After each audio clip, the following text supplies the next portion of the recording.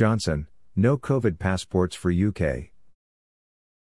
British authorities will not introduce COVID passports in the country. The introduction of COVID passports would create conditions of inequality and restrictions. UK government introduced new tough measures to counter the coronavirus pandemic.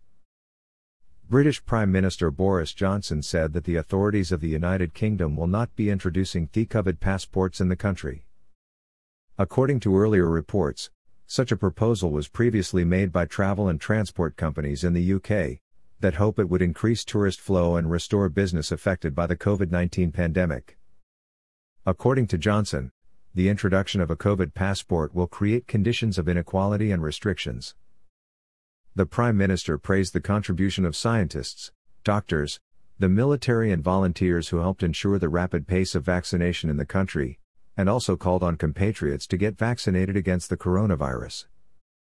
The UK Department of Health and Social Care previously reported on the fulfillment of the goal set at the beginning of vaccination to vaccinate 15 million people at risk from coronavirus by mid-February. According to Boris Johnson, on February 22, the government will present a plan to withdraw the country from the lockdown. However, the Prime Minister warned that Britain's return to normalcy would be slow and gradual.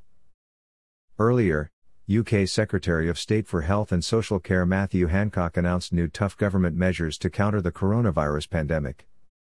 Everyone arriving in the United Kingdom must inform the authorities about visiting the countries on UK blacklist, where the situation with COVID-19 is critical.